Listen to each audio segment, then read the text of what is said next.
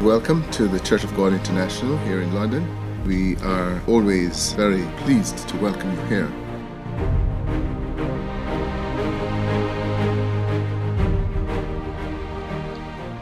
Hello and welcome to today's short podcast from CGI UK. I will start by reading directly from the Bible. So if you do have a Bible, please turn to Leviticus chapter 23. In Leviticus chapter 23 verses 1 and 2, we read, "And the Lord spoke unto Moses, saying, Speak unto the children of Israel, and say unto them concerning the feasts of the Lord, which you shall proclaim to be holy convocations, even these are my feasts." Did you notice that we read the feasts are the feasts of the Lord? That's right, they are his feasts and not, as many believe, Jewish feasts. The rest of Leviticus chapter 23 gives us more details concerning the rest of these holy days. But in verse 33, you will read, "And the Lord spoke unto Moses, saying, Speak unto the children of Israel, saying, The 15th day of this 7th month shall be the Feast of Tabernacles for 7 days unto the Lord." My friends, the Feast of Tabernacles will soon be upon us. And as with every one of God's holy days, it pictures a specific part in the plan of God. Yes, God does have a plan. It's a well thought out plan and it's established from creation.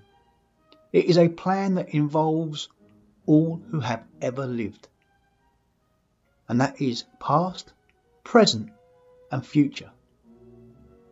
The Feast of Tabernacles represents the coming kingdom of God to this earth. And it is a time where, among other things, peace will reign.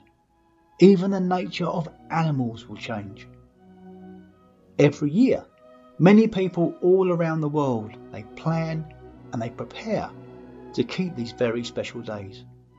And for those who think, well, maybe they're outdated, or maybe, as many people think, these holy days have been done away with, then look at Zechariah chapter 14 and verse 16. It is a time clearly after Jesus Christ has returned to this earth. Yet if you were to read Zechariah 14:16, you will see that everyone will be expected to keep the Feast of Tabernacles.